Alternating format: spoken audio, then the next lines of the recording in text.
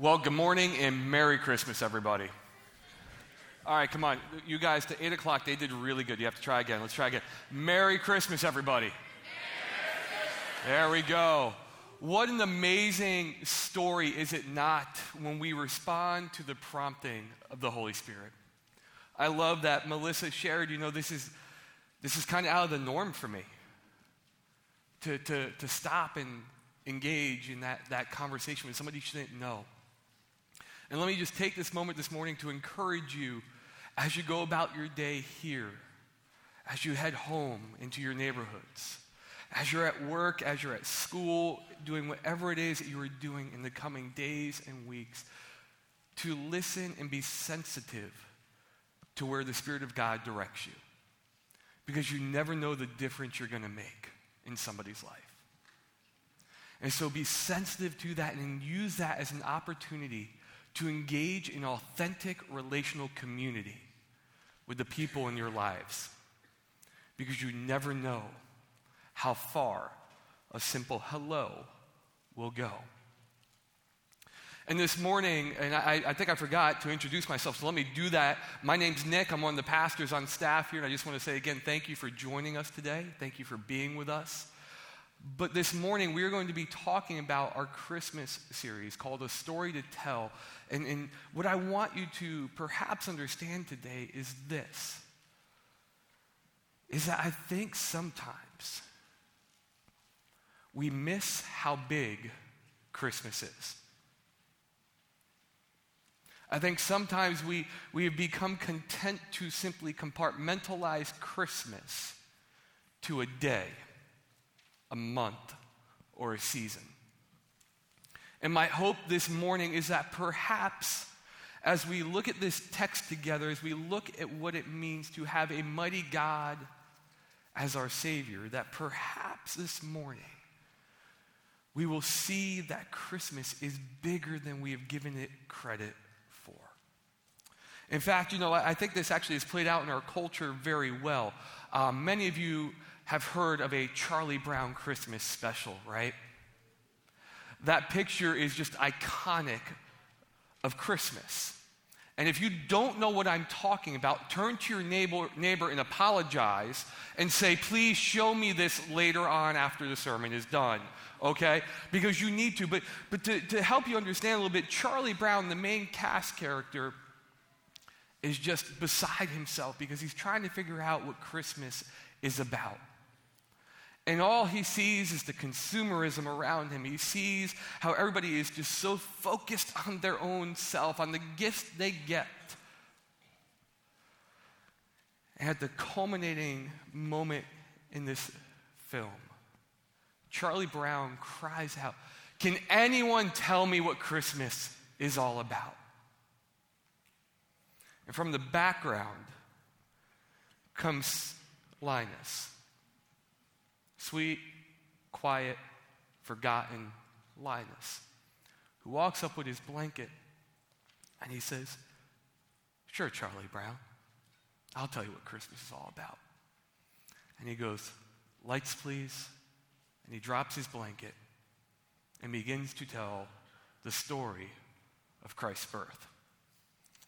And in that moment, Linus communicates something to Charlie Brown.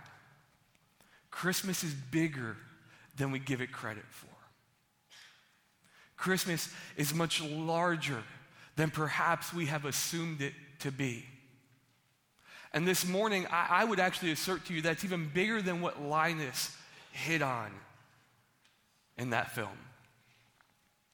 And what I'm hoping to do today as we progress through this together is to perhaps draw us to this understanding that Christmas is bigger than just a moment. It's bigger than a season or a time of year. And my hope today is that we realize that Christmas is actually a lifelong engagement relationally with Jesus Christ. And so this morning we are in Isaiah chapter 9, verse 6. And actually this morning we're going to be kind of jumping around through Scripture. And so if you have your phone, your tablet, you have the Bible with you in the pews, or if you're like, I can't keep up, that's okay, we'll have it on the screen too. But here's what I would love to do is we're going to be looking at the phrase mighty God this morning. I would love just to read for you from Isaiah 9:6, and then we will begin our journey in understanding what that descriptive phrase, mighty God, looks like for us in our lives with Jesus Christ. So if you would follow along, it says, "For to us a child is born, to us a son is given. The government will be on his shoulders, and he will be called Wonderful Counselor, Mighty God, Everlasting Father, Prince of Peace." This phrase, mighty God, is interesting for a few different reasons. The first is because it stands in stark contrast to the king at this point in Israel's history. King Ahaz is in control at this point, and he's anything but mighty. In fact, he's kind of a puppet king. He allows for the kingdom to just be broken down. He allows eventually for his people to head into exile and to become slaves. He allows for just everything to crumple as he seeks to elevate himself. He's the antithesis of what a mighty king should not be. And he sits there, and it's this stark contrast between mighty God and a failing mighty king. But the other interesting note here is that Isaiah's prophecy is a description of a baby. And I think we sometimes miss that, right? Because usually when we look at babies, I don't know what you guys do, but usually when I look at a baby, I'm like, oh, your baby's so cute, coochie-coo, and then they cry. I don't know why. Nobody's told me yet, but they cry, right? Some of you are like, oh, we'll tell you. But like, we sit there and we're like, oh, that's what a baby is. We don't typically think of a baby as mighty. We don't look at a baby and go, hey, kid, you're going to be a real capable leader one day. Hey, those muscles you got, they're only going to get better. I know, right? That's not what we do. We don't look at a baby in that way. We typically, when we think of a child, of a newborn baby, we think of somebody who's vulnerable, defenseless, in need of protection. So Isaiah is playing with this phrase here, and he's really drawing us in to understand, you know what, guys, he's going to be different. But it's also interesting as we look at this because this phrase, mighty God, is actually a military term. He's using this to describe this conquering king. He's using this to describe somebody who's going to come and rock this world and radically alter it. This is going to be a guy who comes and changes how everything is. And when the nation of Israel would read this, their perception became, he's going to come and he's going to throw off the yoke of Rome. He's going to come and he's going to eliminate the physical oppression that is here. He's going to take our opponent, be it Rome, be it the Assyrians, be it whoever, and he's going to storm the gates of Israel. He's going to plant the Judaic flag in the midst of the city, and we're going to be the superpower again. And Israel's perception was he's going to be a conquering king that eliminates our physical oppressor. But the reality is this, is that Jesus didn't come to just defeat our physical oppression. He came to defeat our eternal oppression.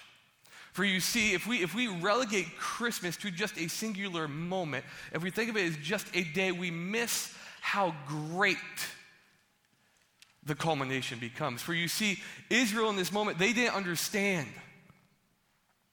They didn't understand that it wasn't just that he had come to earth to be this king. What they thought is that they wanted the Messiah to be what was expected. But Jesus came as the Messiah that was needed. See, Israel's perception was like, we want this conquering king. We want him to come in and storm the gates of Rome and to eliminate them and establish our kingdom. And Jesus is like, do you guys even hear what you're saying? Do you even comprehend what you're saying right now? Because to say that is like saying, hey, I have a broken arm. Can I get a Band-Aid? It doesn't fix the issue. Jesus came as the conquering king, the mighty God, to overthrow the oppression that has held us in bondage. And the cool thing about this phrase, about mighty God, is this, is that when we track this phrase throughout Scripture, when we look at this phrase in different parts of Scripture as it relates to Jesus Christ, you can actually see this progression going from his birth to his death and after. And it's this interesting wordplay that Isaiah uses, that the Bible uses to help us understand that Christmas isn't just about baby Jesus. But it's bigger than that. For you see, the next time that we can trace this attribute of mighty God associated to Jesus is on the night before he's crucified. Check out what it says in Mark chapter 14. It says this in verse 62. It says, "I am," said Jesus, "and you will see the Son of Man sitting at the right hand of the Mighty One and coming on the clouds of heaven." Jesus has been brought to trial, falsely accused, and is about to be murdered for crimes he didn't commit. And the high court in the land has just looked at him and said, "Is it true that you proclaim to be the Son of God?" And he goes, "I am." But then he paints this beautiful imagery by saying, "But don't worry. You're going to see me sitting at the right hand of the Mighty One, of God himself, and coming on the clouds of heaven." Now pause for a moment and think about this. In our humanity, we are weakest at 2 points: our birth and our death. And yet in those moments, we hear the words, "Mighty God."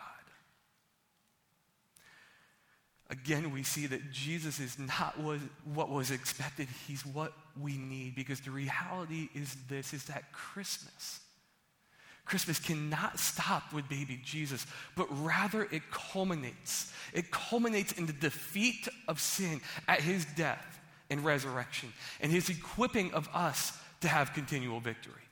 See, if we compartmentalize Christmas to a singular day, to December 25th, because that's when he was born in Israel, apparently. But if we just focus in on that one point, we miss what it's all about. Because you see, if it stopped with baby Jesus, we wouldn't be here.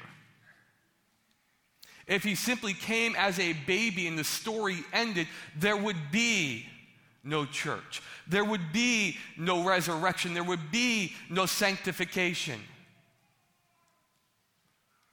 We wouldn't be here this moment. But rather, the culmination of the Christmas story is that Jesus came as the Messiah that we needed, and he realized the oppression at stake was spiritual and eternal, one that condemned us to hell. And when he was born, he came as mighty God down to earth. He lived a perfect life, and he humbled himself to live as a human being. And he lived perfectly, and he walked that cross as a sacrificial lamb, and he hung on that tree for you and me. As mighty God, he died for us. And as mighty God, he defeated what has held us in bondage, and he kicked open the gates of hell and stormed out and said, "No, the beauty of Christmas is that it doesn't stop." Rather, it culminates in the defeat of sin and in the equipping of us to have continual victory. You see, Christmas isn't just a day. It's the beginning of our relationship with Jesus Christ.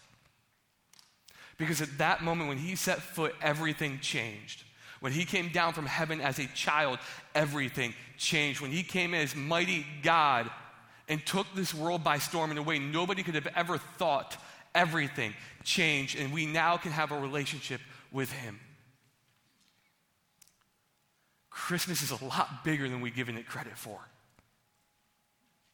It's the beginning of an ongoing relationship with the King of the world, who has come as mighty God and reigns as mighty God.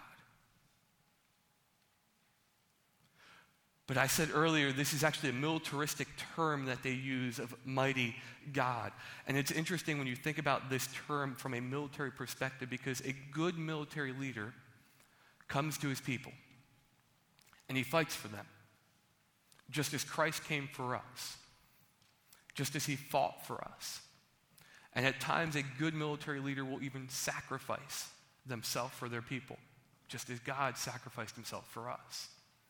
But a good military leader, no matter how great they are, no matter how sound their strategy, they realize that the threats always abound. They realize that there's always going to be oppression. And so rather than say it rests only upon my shoulders, what they do is they equip their people. They train them. They give them the resources and the tools. They give them everything they need to have continual victory. And if we think back to this phrase, mighty God, in relation to how it corresponds to Christ in our relationship, it is interesting that the very next time we see this pop up has to do with the armor of God. In Ephesians chapter 6, verses 10 through 11, it says this: "Finally, be strong in the Lord and in his mighty power. Put on the full armor of God so that you can take your stand against the devil's schemes." A good military leader also equips his people to have victory as well. And pause and think for a moment here. I think we sometimes miss this as well. Note that it says, put on the full armor of God, not the full armor that God gave to you. God has literally said, hey, I am mighty God. I came for you. I died for you. I defeated death for you when I rose again for you. Oh, by the way, here. This is what I wore when I did it. The beauty of Christmas is that's the beginning of an ongoing relationship with Jesus Christ. It doesn't just stop on December 26th. That it just doesn't end once the new year rolls around. It's about a continual relationship with Jesus Christ because he came for us. He died for us, defeated sin for us, and has now equipped us. And that is a conversation we need to be having all the time with people. That when people see us, it's not just that we celebrate Christmas on the 25th, they see it radiating from us as we show them the power of the mighty God.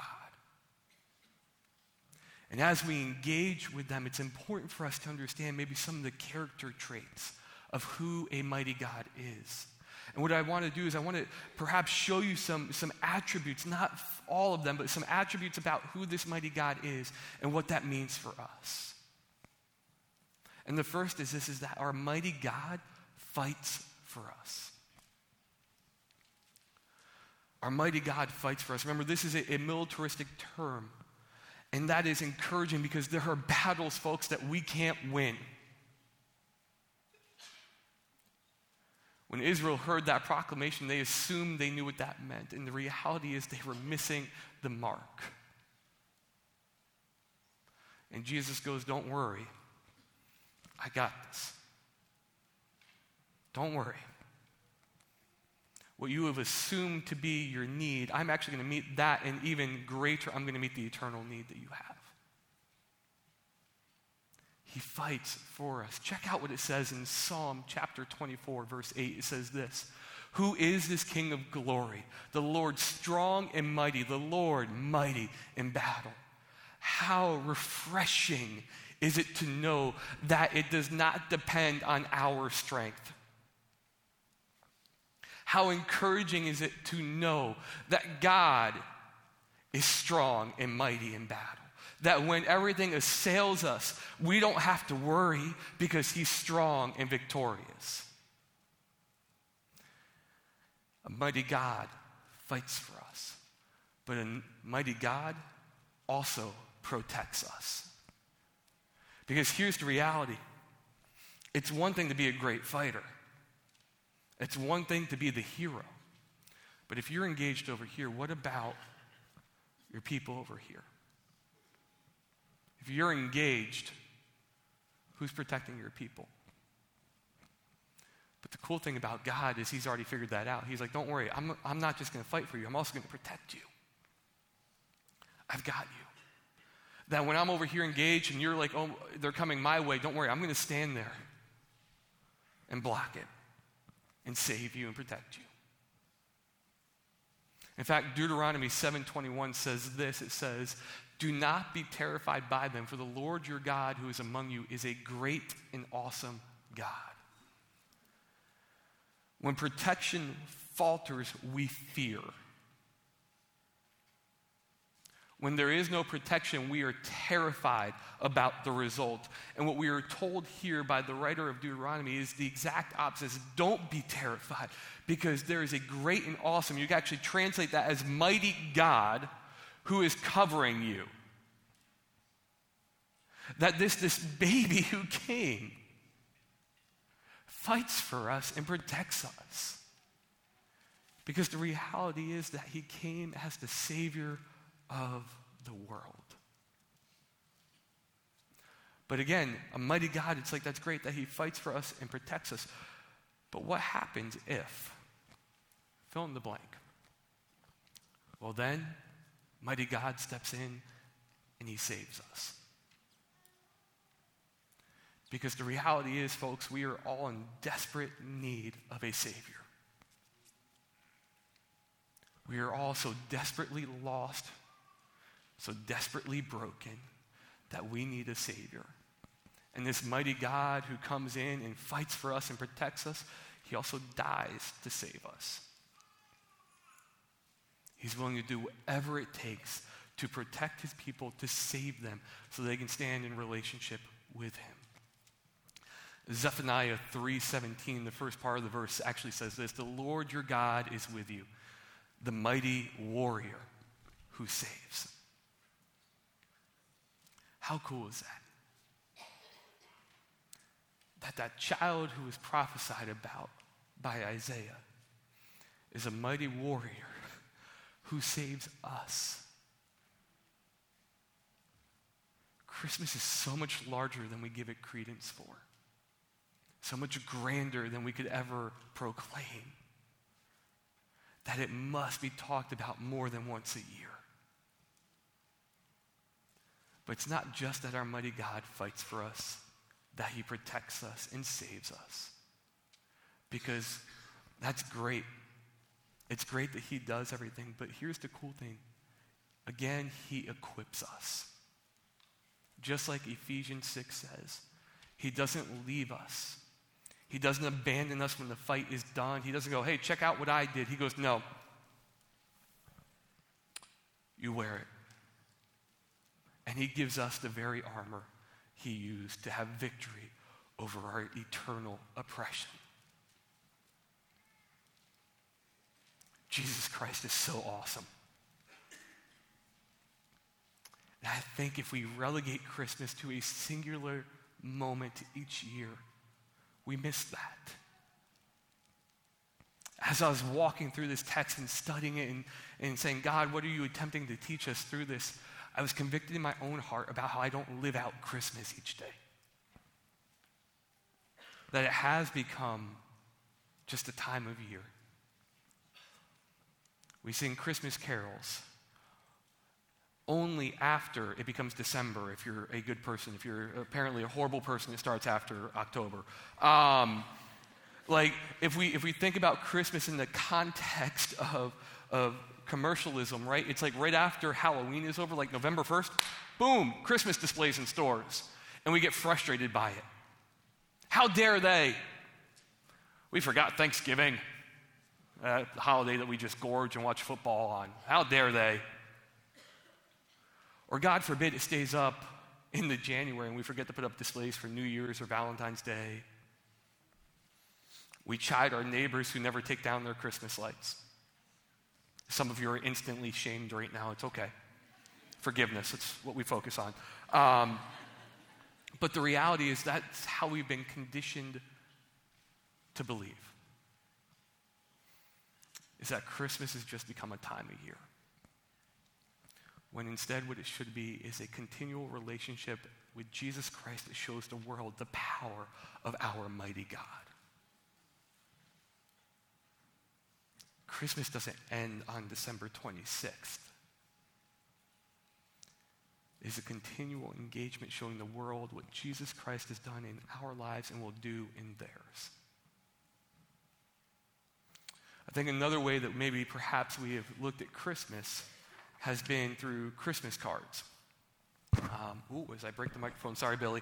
And I don't know if you guys are like me, but there tend to be two types of people when it comes to Christmas cards. There's really good people, and after December 25th, you take your cards, you put them very nicely away, you categorize them, you put them in a box, maybe you'll look at them, or at least tell us you will, and you'll save them, right? Those are the good people. And then there's people like me. December 26th, you're like, woohoo, recycle, right? And some of you are like, oh my gosh, I'm sorry, I'm just being real, okay?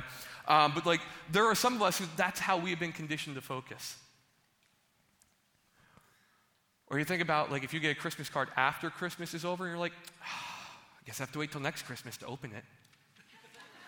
Right? Some of you are like, oh, he did get that. But, like, here's the thing. We have been conditioned to think that way.